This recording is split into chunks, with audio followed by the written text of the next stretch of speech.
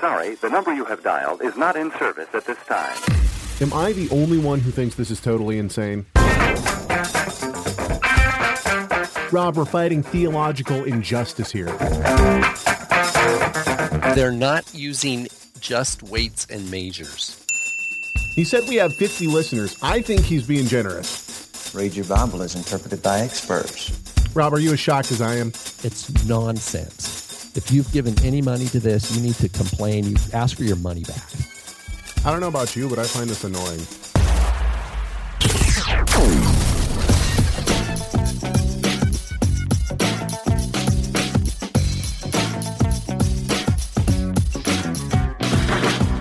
What up, and shalom. Welcome to the Rob and Caleb Show. My name... Oh, well, I suppose we should give our tagline, the show where theology matters and scholarship counts. My name is... And theology matters. And theology matters. My name is Caleb Haig, and with me, of course, Rob Van Hoff. What up, Rob? How's it going, brother? Hey, Caleb, I just said it. I'm doing great. Thanks. First off, this show is not recorded before a live listening audience. That's right. This is disclaimer. True podcast form. So, Lord willing, we hope that as many as our normal listeners will be able to log in and interact on the chat room while they're listening to a recording, which is weird because it takes away that element where we're interacting. So, anyway, Caleb, you just threw something. Yes. Remember, was it David Letterman or Johnny Carson? He'd throw a card and it would go like. Yeah, Letterman. I think we need to use something like that. Crashing glass. Hey, I don't know if you realize this, but when the day when this episode will actually air will be the week after camp. We will have just finished camp. Oh. So okay. I'm sure we had a good time. Well, for those who don't know, we're recording this. Actually, it is July. It's in the middle of July when we're recording this. We're doing this, pre-recording this so that we have an extra show while I am on vacation in September. So we're going to be addressing an issue, or maybe a lecture, I should say. It's not really an issue. We're going to be addressing a lecture that, so in July, the show of July 13th, we talked about Jeremiah Michael with FFOZ and his talk on, let's see here, what was it? It was Oral Torah and the Messianic Hashkafa, which means outlook or worldview. And the way they're using it, it's theology. It's really theology, yeah. It's the word theology. But there's a branding going on, right? There's no one else in the Messianic world that I know that you have set up a term, Hashkafa. Yeah, but why do you think that is? I think it's a brand. It's marketing. You think it's marketing? I disagree. Okay, I disagree. I think that it's because that's the word that in their mind Orthodox Jews use. I think it's once again attempting to align themselves with. I see it as vision casting. Yeah, that might be true. Yeah, in other words, they want to rally people around their vision, and in order to do that, as any marketer, of an idea knows, you have to have something. Well, we do that. So it's like, one Torah. Yeah, exactly. One Torah. It's so Hashkafa. They want to brand not only the word, the name, but also to provide its definition and its meaning. Sure. And this show, we were going to try to do this all in one show. We were going to try to do the Jeremiah Michael lecture and the Toby Janicki lecture all in one show. But there was so much to get to with Jeremiah Michael's, all the different clips that I pulled from his lecture. We just didn't have time. And so now I said on the show on the 13th of July, which was months ago now. That's show 131. So if you want to go back into the archives on our Vimeo page or whatever, you can watch that show. You can listen to it on our podcast on iTunes, which is the Rob and Caleb Show. If you put in the Rob and Caleb Show into iTunes, our show will pop up. So anyway, you can go listen to that if you want to. And I mentioned on that show, I have a lot in common with Toby Janicki. I really like Toby. He's a very nice guy. I believe he loves the Lord. with all his heart, and he's really striving to do, to live out his faith in the best way he knows how. So this is not to put Toby down. However, I believe his theology is greatly in error, and that's why what we're going to talk about is just to see theologically how we would approach such theology, whether it was from Toby or anyone else, or FFOZ or another group or not. So this isn't trying to pick on Toby. Toby likes good music. He likes the style of music I like. So yeah, he's a kindred spirit in that respect. And I know Toby. We've had many meals together. We've had Arab Shabbat meals together. So yeah, I like Toby. Nice guy. Okay. But that's neither here nor there. Let's talk about theology. Anything else you want to? I mean, we can go directly into this since we don't have a. It's a little weird because we can't. One of the issues, I guess we could say this will connect with our the last one we did on this topic, which was the oral Torah. Is just to kind of give a big picture for the listeners, is that. Here's the problem. The problem that we're talking about is, as disciples of Yeshua, and then specifically those who are ethnically Jewish, disciples of Yeshua, and the desire to be able to be sociable, to connect with observant, halakhically observant, and literarily engaged Jews.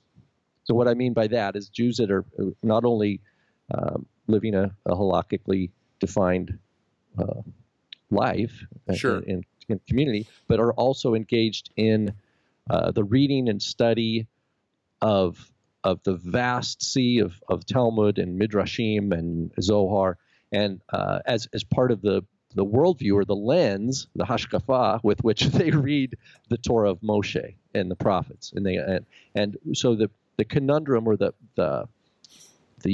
predicament of the Jewish disciple of Yeshua who wants to pursue a Torah lifestyle, and who wants to connect with his Jewish brothers who have no interest, at least at this point, in the gospel of Yeshua, to try to connect with them in their own terms.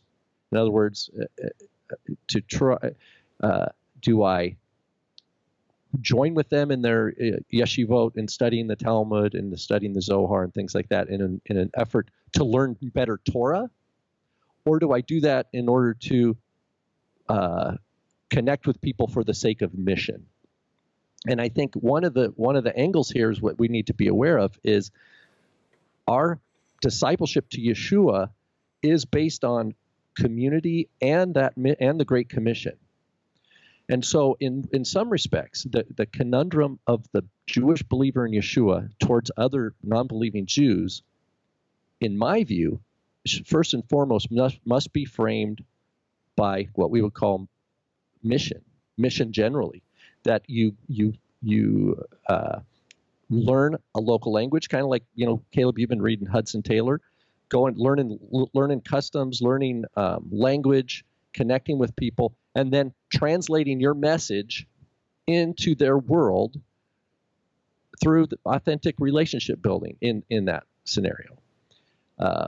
But at no point, if we use the Hudson Taylor example, he didn't adopt Chinese theology, right? Or adopt Confucius wisdom, or any of the Buddhists, or any of the different kinds of what we would call religious, I'm using danger quotes here, religious traditions of China.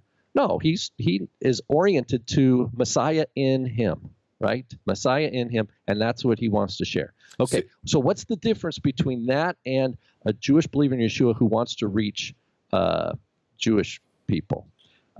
The difference is that Israel, there's an Israel defined by covenant. And so it's a little bit different than Hudson Taylor going to China, right? But like Hudson Taylor going to China, the Jewish believer in Yeshua by definition, has to discern sharply between the Word of God and the traditions of men, and has to be able to go in and, sure, let's study the Talmud. Let's study the Zohar. Let's study these things, but not as sacred text. And not to adopt theology. Not to adopt it. It can't be sacred text any more than Hudson Taylor's study of Chinese and learning of Confucius sayings or whatever, was going to increase his wisdom of the Bible or Yeshua. No, what he's learning is about a culture that is basically the target of his mission. And what I hear with some of the ideology that I'm hearing with that kind of let's embrace oral Torah as part of our life practice is a blurring of those lines to where it's like, we don't even have mission really anymore. And somehow we believe that we're going to hold to a Yeshua-centered life, where Yeshua is the beginning and the end of my life. But yet I'm going to go into a world where I can't talk about him all the time. The big conundrum for the early disciples in Yeshua was that they were talking about Yeshua all the time.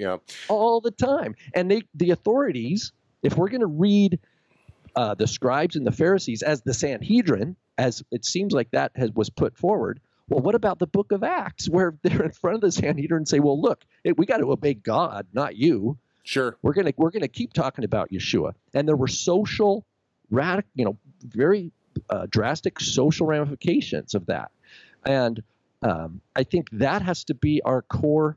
That's the blade of the Word of God. That's not man trying to bring a division. That's just where the sword divides.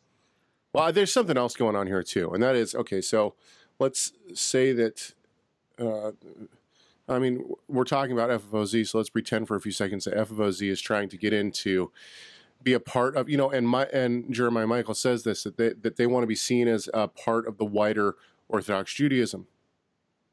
If that's the case, and you're going to accept Talmud, then you would have to accept the lower view of Gentiles that Orthodox Jews accept, whether or not they admit it or not. They're going to say, no, we don't have a lower view of Gentiles, but that's simply not the case.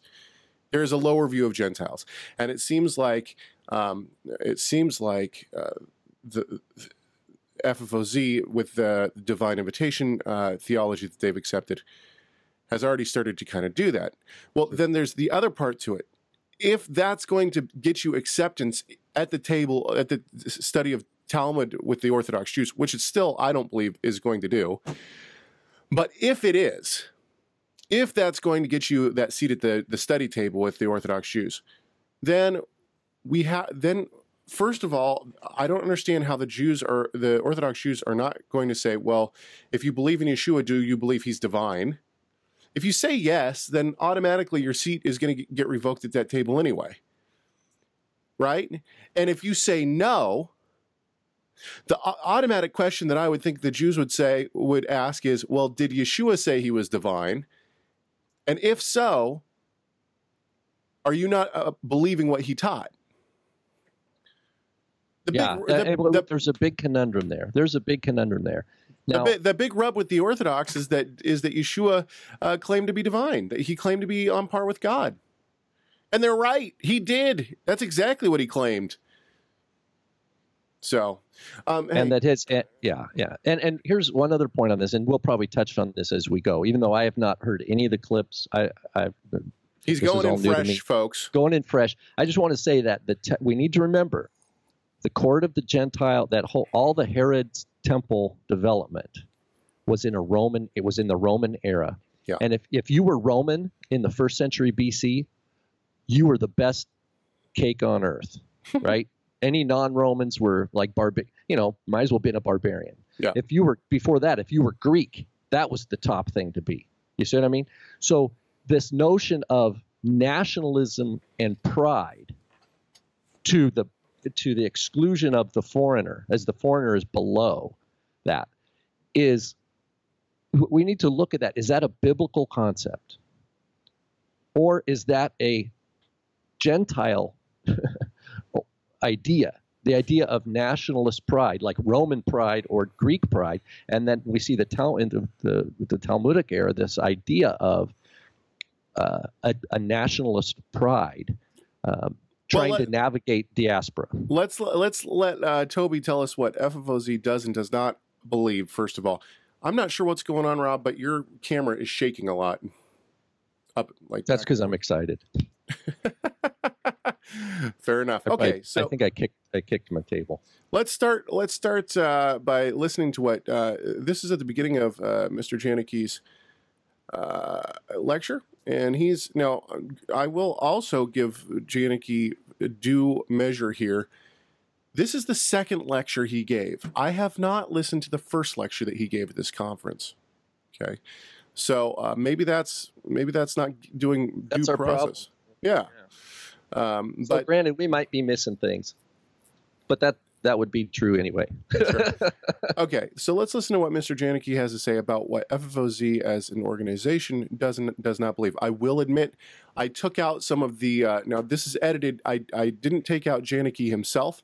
I spliced him together. Instead, I took out his the crowd and their kind of responses to what their interaction with him. I took out the crowd's interaction with him. Okay.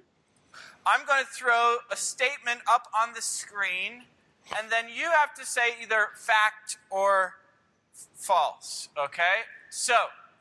I know what you might be thinking. He got that wrong.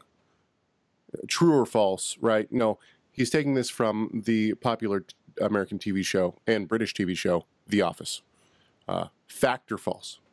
First Fruits of Zion teaches that only 7 Noahide commandments apply to Gentiles. False. Second one, First Fruits of Zion teaches that Gentile believers have to keep only the 4 laws of Acts 15. False. All right. First Fruits of Zion teaches 2 laws, 1 law for Jews and a different law for Gentiles. False. Oh, you guys should have skipped yesterday, and then some of you might have said true, but it's false. Okay, last one. Hang on just a sec. Now, that's important, okay? This is going to come back. We're going to come back and listen to this clip a second time towards the end of the show. And so, but keep this in mind. So, Mr. Janicki here is saying that FFOZ it does not teach what he's now terming 2 law, as opposed to what has been termed 1 law. 1 law is that there's 1 law for the Jew and for the Gentile.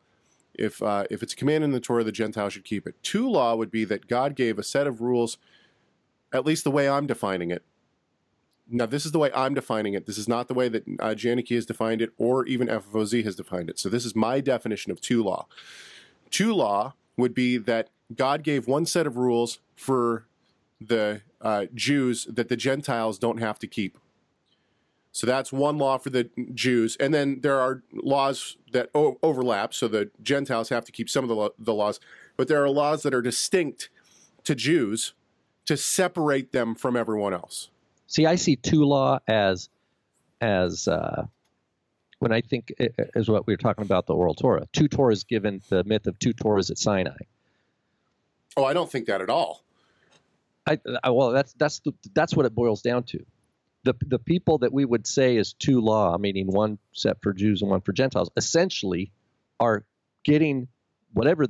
If you trace their thought process, it's going to have anchoring in this idea that there's oral Torah that has some sort of authority. Oh, okay, I understand what you're saying, but at the same time, we have to admit that there are people who would reject the, quote, oral Torah, but would say, well, keeping kosher is a law for the Jews, not for the Gentiles. Wearing tzitzit is a law for the Jews, not the Gentiles. Keeping the Sabbath is a law for the Jews, not the Gentiles. And the reason why is because God was trying to separate the Jewish people, those descended from that with physical bloodline from Jacob, trying to separate them as a distinct people from the rest of the nations. So would those people even say that there is a Torah at all for Gentiles then, though? Well, wouldn't they say the Torah is for Jews? The Torah is for Jews and not for Gentiles. Yes, and now we're getting into the difference between what I would think of when I think of the UMJC, who would say that the law is for the Jews, not for the Gentiles, as opposed to the MJAA that would say, well, once again, this would boil down to, this is a good conversation. Once again, this would boil down to the idea that I mean, even those in the UMJC who say the Torah is for the Jews and not for the Gentiles are still going to tell you that a Gentile shouldn't what? Shouldn't steal, shouldn't lie, shouldn't gossip, shouldn't commit adultery. The 10 Commandments, the 9 Commandments are for the Gentiles. The 10 Commandments are for the Jews. So there's an extra law in there, those kind of things. So when I think of that, what I'm thinking of is actual Torah commands. Take the Talmud out of it. Now, I understand what you're trying to say. I think I do, at least. And correct me if I'm wrong.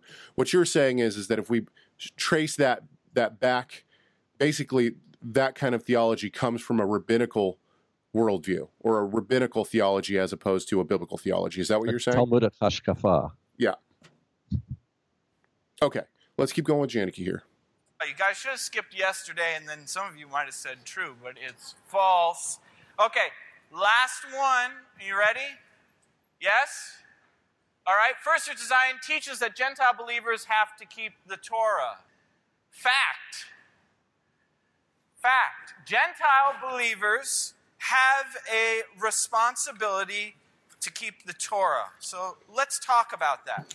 Now, before I listened to the rest of this lecture, the first thing that I thought Janicki was going to say was, yes, they have a responsibility to keep the Torah. And I think this is what he's going to end up saying anyway. They have a responsibility to keep the Torah. And that is the laws that apply to Gentiles. The Christian church would say that. They would they'd quibble over where the boundary marker is, maybe. Well, they'd quibble over the word Torah. Is it ceremonial or is it moral? Yeah. Right? Because your typical, I would say, your typical, Bible-believing American is going to say, if you ask them the moral law, they're going to be right on. Sure, moral law is obligatory, and they're going to have some distinction probably between a moral and a ceremonial. Not everybody, because only people who've kind of maybe thought about it or read a book or two about moral law. Yeah, but the place that I hear him going here is that, the Gentiles have to keep the Torah, and he's saying that there's not 2 laws. But you ask him, do the Gentiles have to keep kosher? I don't know what Janicki would say. To be honest with you, I can't figure out Janicki. Well, let's listen more. Let's listen. See if we can learn more about his thought. Here we go. But even the Torah, right? It makes provision for people who would want to join themselves to Israel. Well, first you have the convert, the Ger Tzedek, someone who legally converts and becomes legally Jewish. It's a real process. It's not just something. Okay, hang on. You can't. Hey, stop. Don't nah over him. You can't hear what he's saying. Seriously. We'll go back so that we can actually listen to the clip this time. You were asleep at the switch there. No, I wasn't asleep at the switch. I'm trying to hear what he's saying. Good gracious. Let's listen again. I can mute your mic if you don't. I'll mute my mic. Someone who legally converts and becomes legally Jewish. It's a real process. It's not just something made up. So the Torah makes provision for a convert, someone who becomes legally Jewish, and it also makes provision for the resident alien, the Ger Toshav. Okay, now for you, Rob, here we go. Oh, I'm sorry, that was the wrong one. Where's my buzzer? My buzzer's gone. Well, I'm sorry, I don't have it. I don't have it anymore. Yeah, exactly. So is he just going to drop that and then build with it, or is he going to defend all those assertions? Because he just made a lot of assertions about the Torah that would take quite a while for him to defend. And he's not going to defend that. And actually, the funny thing is that it's as if he hears us already detracting from what he's saying, because he's like, it's a real thing. It's not made up. Oh, here's another point on that. Back to the original true, false, or fact or false. First Fruits of Zion only teaches the 4 commandments from Acts 15. I know that's not true. Yeah, I think everybody knows that's not true. What was one of the other ones? See, but let's listen to this part one more time. He's not going to clarify any of this, but he says, the Ger Tzedek, someone who legally converts and becomes legally Jewish. It's a real process. It's not just something made up. It's like he has to defend it, but he can't defend it. It's a real process. It's not made up. I don't know why it reminds me of Donald Trump. I know words. I have the best words. Right? I mean, like... right? Like, he doesn't... he's not going to defend it. There's right there, that's something that it's good for listeners, for our audience to get used to identifying assertions when someone's giving a presentation and they make an assertion and then continue to build off that assertion. It's good to catch those and make note of them, and maybe you could have the opportunity to ask that person later to clarify, or if there's any place where they've defended those assertions. And then also we want to attend to how that assertion foundational to what they're going to say next. So, but hasn't Janicki basically, I know that Janicki's done work in the Messiah Journal on this. I think he's building off Tent of David, and also Lancaster's grafted in, right? So he's just... Well, some of I don't know a lot, but I know some of the FFOZ people went through conversion process. So the thing is, if they were to, they don't want to undermine their own conversion. Their own conversion. I mean, if they say that it was man-made, then they're undermining a building block of their hashkafa. Do you think that this has anything to do, though, with what Jeremiah Michael taught? If FFOZ is actually accepting the idea that the oral Torah, however they're defining that, who knows? We have Jeremiah Michael referring to the Midrash as if we're supposed to understand what the Midrash is, like it's one thing. It's a book you buy. It's just called the Midrash. but that's just it. Is he refers to the Midrash, and then he continues to quote from Talmud and Mishnah, and he defends the Talmud. So I have to assume that all of the Midrash, since he refers to the Midrash, so all of the Midrash he's accepting as God, as divinely sanctioned in some way, and the Talmud too. Do we have any state? Well, I didn't get that clear of a tie down. I didn't get that clear of a tie down either. I have to assume because of what he said. He refers to the Midrash. So what Midrash? I guess we're going to have to assume that he's talking about all of it. Yeah. In terms of citing specific sources, I think to try to give the benefit of the doubt, I think this other presentation, this was this other show that we did, 131, to give the benefit of the doubt is to say, you know what, he probably was talking to an audience of various backgrounds and understandings, and he was trying to give a generalized overview. And that's a difficult position to be in, to try to make a point. So I want to give him that. But on the flip side, definition, I would agree with you. Definition of terms was a big weakness, at least in the clips I heard. A lot of terms being thrown around without defining them. Very similar to what we just heard about these series of assertions concerning conversion to Judaism as being rooted in the Torah, but yet no substantive defense of those assertions, or even no evidence to support it or anything like that. Well, yeah, but okay, but I guess the point that I was trying to get to was, if FFOZ is going to accept books like the Talmud and the Mishnah, and let's even say some of the Gemara or the Midrash. I'm sorry, some of the Midrash is what I meant. Well, he did decide. He did say though, look, even if those the Babylonian Talmudic traditions that have the Yeshu, and that the negative different portrayals of this character Yeshu, that he says, even if we grant, even though he doesn't, he says, even if we were to grant that they were all about Yeshua, those are agadic in nature. Yeah, in other words, they're not they don't have halakhic bite. But that's So not that's not my therefore- point. That's not my point. My point is that if they are accepting some of it, if they're accepting the halakhic portion of it, okay, let's say the halakhic portion of it, then the conversion process would clearly be spelled out there.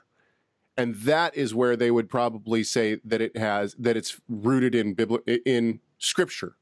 If he's going to use the oral Torah as scripture, I think that Janicki is well aware that he would be highly challenged to try to by us and others to try to find places within the 66 books of the biblical canon that spell out a conversion process. I think that all of Romans, all of Galatians is 100% against a conversion process. And Acts too, right? Yeah, but they're going to read it that it's discouraged. Yeah, well, they have a different reading of those texts. Yeah, I understand that. They promote I understand very they have different reading. I understand they have a different reading, but my point is that from a scholarly perspective, I think most scholars today would say that that FFOZ is going to have a hard time finding that. And maybe most scholars are going to say that Torah Resources is going to have a hard time trying to find where Gentiles should keep the Torah. However, my point is that I think that especially with people like N.T. Wright and E.P. Sanders and the New Perspective, those who are upholding now what's called the New Perspective on Paul, the idea that conversion to Judaism in the first century, if we can use that term, conversion to whatever sect of Judaism in the first century, was not going to save you. It was of no value. And if we accept, or even if we read some of these passages with the lens of of various lenses of the various new perspectives on Paul, I'm trying to be careful here. No. But if we do that, if we do that, then all of a sudden, I think that FFOZ would have a significant struggle. Let's say they would have a greater struggle attempting to show that the scriptures promote some form of a conversion process. Let's keep going with Toby. So, the Jerusalem Council meets. Do we, do these Gentiles coming in, do we require them to to convert and to become legally Jewish, or does God accept them as they are? But they approach this as traditional Jews. They approach this within halakha. I mean, first of all, they're talking about conversion, which is a halakhic process. But, obviously they decide, right, Gentiles do not have to Yeah, we got to convert. stop it. I'm sorry. Time. Yeah, the anachronisms. It'd be great to see. Be great to see. And I don't know who the scholars are in that or in the organization FFOZ. I don't know who's the ones who've done the rigorous language study and historical study, and who has the education among them. But it would be great to see them regularly participating in the SBL, like local SBL, as well as the annual SBL and even ETS. I don't think that's their passion, though. They're trying to go after the Orthodox Jews, right? Well, no, but here's it's a nutrient that's lacking in the plant. I definitely agree with you. I think that There's a lot of good things, but because of a lack, and now this is just one man's opinion, because of a lack of a certain kinds of nutrients, that the plant is taking a strange shape. That's my perspective. Well, they're certainly reading a lot back into the and anachronism is one of them. They're showing their hand, in a way, and it's like, it's what the sad part is that this was 2015. Yes, I mean, there's been they've had since the Divine Invitation thing, which was 08, 09. Since that time frame, there's been 6 or 7 years where people in the organization could have got a pretty rigorous education to come back at and still and be better equipped to even argue their own position. But they would do it from a position of strength and competency in not only the theological but the academic study of their sources, but instead what I'm hearing is what has won the day over the last 7 years is romanticism with the rabbinics. Well, I agree with you. And it seems like it's mediated through, I would say it's probably mediated largely through English translations. I'm not hearing the voice of someone who who can read a page of Talmud. I'm not hearing a person with that kind of authority. I'm hearing a person who's read a bunch of secondary works and has jumped to conclusions, but has not been in a peer review environment to even refine those. See, it's sad. To me, it's sad. See, now when you say jump to conclusions, what I'm hearing, because I'm in the same boat, I couldn't pull out a page of Talmud, in the Hebrew, sit down and just start studying. I'm not that well versed in my Hebrew. What I hear, however, and to be honest with you, that's not really my focus of study. My focus of study is much more in the Greek realm. But so what I hear is conclusions that have already been made, and then attempting to put everything into your conclusion, as opposed to doing the study and finding the conclusion from the text itself. That's what I'm hearing. It's what we would call eisegesis. Eisegesis, yeah. I hear eisegesis. Yeah, I'm hearing a lot of eisegesis around Acts 15 right now. Yes. In this last, and it's shocking that here we are in 2000. Well, now we're in 2016, but 2015 when this was recorded, and we're still hearing these drums being beaten. It's like, wow, okay. It's like the football team that keeps running the exact same play every single time, and they keep getting stopped, on their 20-yard line, but they're not, they're not trying to find any new. So, but in their defense, in FFOZ's defense, they don't think that they're getting stopped. I think that they honestly they think that they must have some indicator of advancing of their cause. Well, I think that they honestly believe that they have proven their point and put up good cases for it. Hence back to the rigorous training. Yeah, exactly. I mean, okay. I'd be interested. Who were the teachers? Who were these guys' teachers? I really like to know that. If anybody wants to know who my teachers are, give me a call. I'll talk to you about all my teachers. It's stated right, isn't it? Stated right there on our website. No, I mean, but I'd be curious. Like, who did these people learn from that put this material together? I'm not hearing that. Anyway. Okay, let's keep going. If they're big on oral Torah, then that means they must to imbibe oral Torah according to rabbinic ideology is to be discipled by a rabbi, to be a disciple of a rabbi, and to be part of a Talmud or whatever rabbinic literature study group, and there's going to be a teacher. There's going to be a teacher, and I want to know who their teachers are. But don't you think that if they were, let's pretend for a few seconds that Mr. Janicki has actually been studying under a quote unquote Orthodox rabbi, whatever that might look like. Okay, he might not want to share. Well, he might not want to share, but beyond that, don't you think that if Mr. Janicki is still trying to come at these texts from a Talmudic perspective, that rabbi is going to tell him that these texts, depending on what rabbi it is, obviously, might tell him that these texts were extant long before, all the way from Moses. Right, exactly. And so that's the conundrum, yeah. That they're kind of so it might be that and a lot of the time what we see, at least within the scholarly world of the SBL and whatnot, is that the rabbis who are in the scholarly world realize they're not able to say things like that, and so they don't. They have to deal with the other scholars. Whereas rabbis who don't care about that world, they aren't in the SBL. They're just in the Jewish realm.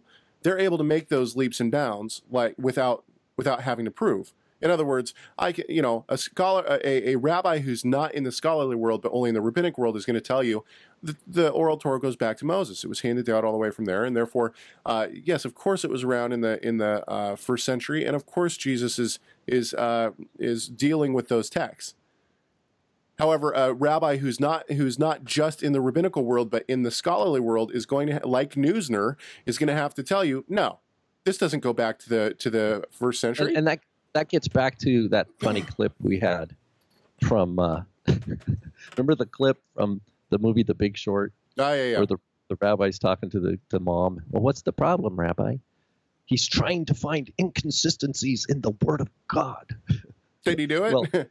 Well, the idea is this: is in that worldview, in that hashkafa, the words of the sages are the words of the living God. Yes, exactly. The words of the sages are the words of the living God. So a worldview that is embracing that in what we would call the Orthodox or ultra-Orthodox community is not going to present halakha as an invention of man. It's not going to. For example, take Yeshiva University. If we look at America, American Orthodox institution, Dr. Norman Lamb. He was, was he the dean or something? He was up there. The halakha is the capital W Word of God. Yeah, exactly. His words in English text that he wrote. And so to be a disciple of Yeshua and to try to live in a world where the pillars of those institutions in the world today hold to capital H halakha as the capital W Word of God, you've got a different situation than what I'm hearing in these presentations. They're saying that there must be they're not going that extreme. There's a blurry area that they want to hang out in, or something. It's not entirely clear to me. Or maybe it's not entirely clear to them. Yeah, exactly. Yeah, let's keep going. This clip, we're only 37 seconds in, and this clip is 2 minutes long. Here we go. Obviously, they decide, right, Gentiles do not have to convert and become legally Jewish. Instead, they're to keep these 4 laws. But if we're talking about if our hashkafa is going to include the idea of the oral Torah, then certainly we have to think that the apostles did the same thing. Okay, hang on. Oh, yeah. I have to say hashkafa. No, okay, That's Ashkenazi. Okay, but who cares? Sephardic. Who cares? Get over the way that they pronounce their words. The point is that he says, if we listen to what he says, this is very telling. If we are going to take the oral Torah as part of our hashkafa, then we have to assume that the apostles did the same thing. That's what he just said. Listen. Torah, then certainly the idea of the oral. But if we're talking about if our hashkafa is going to include the idea of the oral Torah, then certainly we have to think that the apostles did the same thing. This is total. This is the definition of eisegesis. An anachronism, both. This is, wow. I mean, that statement right there should get like sound clip of the day. I'm sorry that. Let's listen to it one more time. I want to beat this. I want to beat this into people's minds so that they understand. Yeah, what let's he's be saying. clear on the statement. You're right. Yeah. Let's clear up.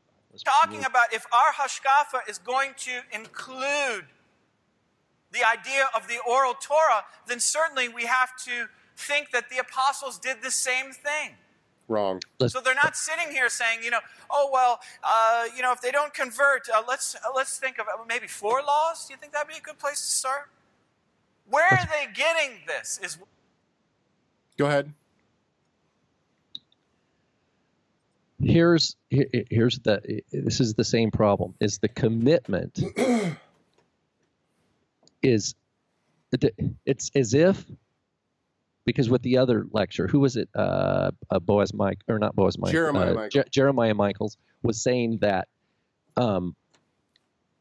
there's so much benefit with the oral Torah because it'll teach us the written Torah. And so the oral Torah was presented as a valuable lens through which the written Torah can be understood, almost to the sense that you might be afraid to read the Torah on your own and interpret it. And therefore, so in other words, we have this ancient sacred text, and we have to interpret it. And so how do I know and how can I be confident about my interpretations of this ancient text written in an ancient language? Well, what we heard from the Jeremiah Michael's presentation was that it's the oral Torah provides that lens. And then what we're hearing now with Janicki is saying the apostolic writings have to be understood through the oral Torah lens. What we're not hearing at all is back to this idea of exegesis. We're not hearing someone start with the text and expound the meaning of the text. There's a fear, there's almost like a fear of understanding the text in its own time and letting it speak for itself. And instead they're bringing this cloud from, anachronistically, bringing this later cloud over and insisting that everybody understand it through that. And it's distorting the word of God with the traditions of man. Here's the thing, though, from his lecture, okay? When we think about it, when we listen to this now, this statement right here, he's basing what he's saying on this statement. If we see if the oral Torah is going to influence our hashkafa, then it must have influenced the apostles' hashkafa. I'm sorry, but I think that discounts pretty much everything that he's going to say about it after that, because that's a totally false statement. And not only that, but it's a totally false outlook. And I'm not trying to be mean to Toby, but to Mr. Janicki, but at the same time, this is not the way that we do our study. The revelation of who Yeshua is was not transmitted from teacher to disciple. It was the Holy Spirit. It's the Ruach HaKodesh. Yeah. It's just what Yeshua said to Simon Peter. He says, "Blessed are you, Shimon Bar Yonah, for flesh and blood is not revealed to you, but my Father in heaven." Heaven, yeah, exactly. And we have it with Peter. Paul says it in Galatians. He says, "I did not receive this from man."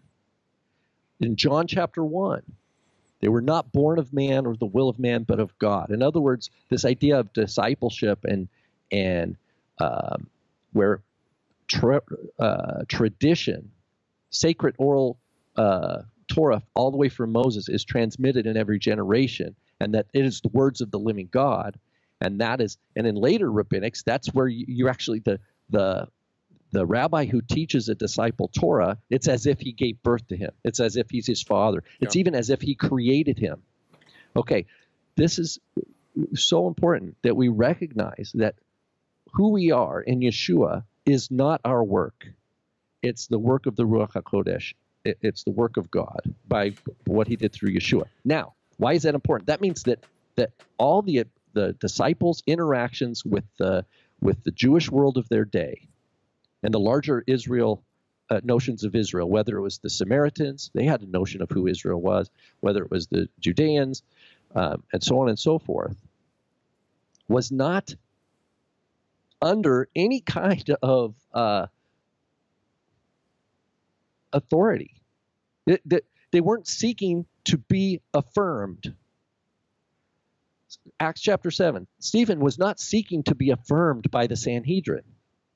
He was speaking by the Ruach HaKodesh prophetically about testifying to who the risen Messiah is for all time, and through whom there only is there forgiveness of sin. That was his testimony. He wasn't trying to say, well, let me show you how halakhically this all works so that we can all live together. No, it's a call to repentance. And there's so much of this is lost, and my heart aches for those souls, those of Yeshua's flock who are in the audience listening to this and eating this and that it's See, my leading them in the wrong direction. That's my view. My heart breaks for Toby Janicki. I really do feel for Toby. I mean, pulling all these clips, I've been in prayer for Toby because it's very discouraging. Anyway, okay, let's keep listening to this clip. Let's think of maybe 4 laws. Do you think that'd be a good place to start? Where are they getting this? Is what I'm asking you. Is this just something they made up? Was this a revelation from heaven? No. The apostolic decree is actually based upon a sort of prototype or early form of the Noahide laws and the concept of the Ger Toshav. We're going to go into this in detail. In other words, we're never getting through these clips. We're halfway through the 3rd clip. We got 8 clips to go through. There's no way we're going to have to do another show on this, I guess. There's no way. We can't let that go. Okay, go ahead. This is another. Not only is there anachronism going on here, but our speaker is misunderstanding how these mitzvot b'nei Noach, these commandments of the sons of Noah, so-called, functioned in the Mishnaic and Talmudic era. They functioned as a condemnation. Yeah, exactly. Of Gentiles. Yeah, it's not the same. And on the other hand, Acts 15 tells us it seemed good to the Holy Spirit and to us. Clearly, James gives, or Yaakov says this. It seemed good to the Ruach HaKodesh and to us. And the us is a council of born-again Jews that see all of tradition, all of Jewish history, all of Israelite history through the lens of the risen King Messiah of Israel, whom they said, when will you restore the kingdom to Israel? All things in heaven and earth are under his authority. That's their order. They're not looking to any human institution for legitimation. It's the other way around. They're being criticized and persecuted and put to death because they're not towing the line of the institution.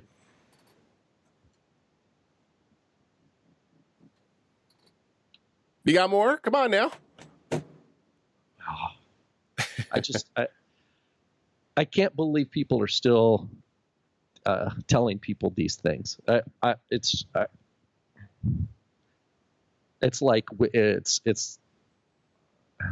It's like blindness. I see the blind leading blind. Okay. And I pray that people who hear this and that the Lord opens their eyes so that they can see, that things like chronology matters. Chronology is a biblical value. That's why things happen. That's why we have the 1st and 2nd Kings, 1st and 2nd Samuel, we have 1st and 2nd Chronicles. Why? Because we're supposed to see things develop over time. And what we're doing is it's like that movie I saw. It's like it was done in the 60s. It was a movie of, I think it might have been the Bible, called The Bible, where they try to cram all these Bible stories. Well, I think if I remember, if that was the movie, it's in the 60s. There's a scene where it's like in the tent with Abraham and Sarah.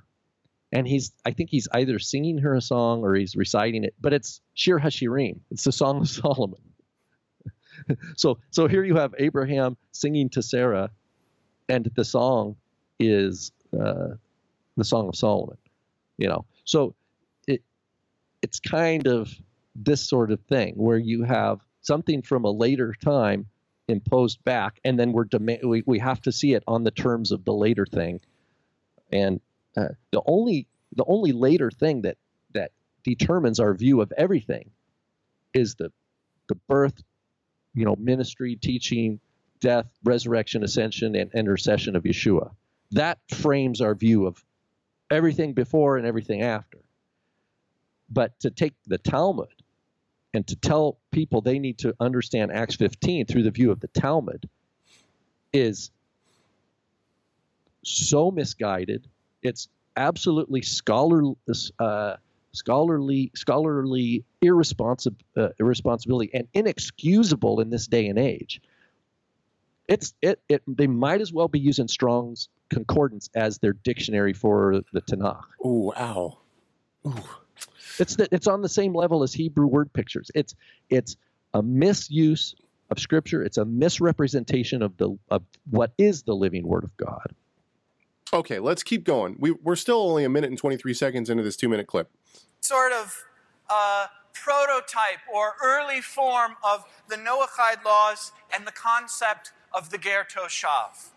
We're going to go into this in detail. In other words, today, if you would go into a Jewish bookstore and you would pick up a book, a Noahide book, and you'd start reading about how do I become a Noahide, it's very set, it's very defined.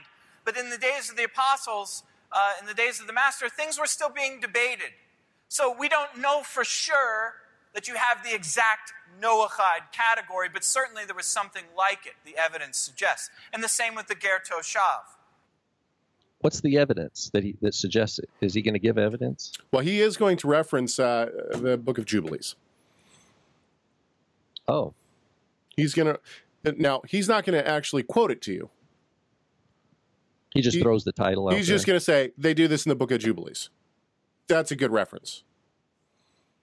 Here's what I think, Rob. Okay, so we're at 56 minutes right now, which we usually stay around an hour to an hour and a half. Now, we have 5 clips left. We've only gotten through 3 clips this show. And so what we could do is we could have this show for the week of camp, when we're at camp. And then we can pre-record another show for the week after when I'm in Disneyland. Cool. So people will have to listen to 2 pre-recorded shows, and then maybe we'll do a special show where we will play we'll play something from camp and then a live show as well. Sound good? Here's a rabbit trail. Stay away from anything that looks like it might have an alligator in it. Yes, okay. That's in Florida. I'm not going to Florida. That's Disney World. Yes. That was not a good joke. That's a horrible joke. It's a horrible joke. Let's edit that out. Okay. Probably not, but still. All right. That's what we'll do. So I'll tell you what. You will be listening to this show early while we're at camp, and then we'll go and we'll record another one, which will air next week. When you're listening to this, the next show will air next week that's pre-recorded. We're going to finish up all of these clips next week then, and we hope that you will join us then. Anything before we go, Rob? Oh, shalom to everybody. Hey, read a lot, study. Read your Bible as interpreted by the Ruach HaKodesh. No doubt. Hey, yes, this is obviously a hot topic, but we hope that you gain something out of it. We hope that our listening audience is starting to be able to pick up when teachers throw things out there that are just these assertions without backing them up with any evidence. Because it seems like in the Messianic / Hebrew roots movement, that's something that goes on all the time. Like, oh, I'll just say something and people will just accept it. And the worst part is that people do accept it. Well, don't just accept what people are saying. Let the red flags go up. And we hope that as you do that, your study will become more to glorify our great God and Savior, Yeshua, the Messiah.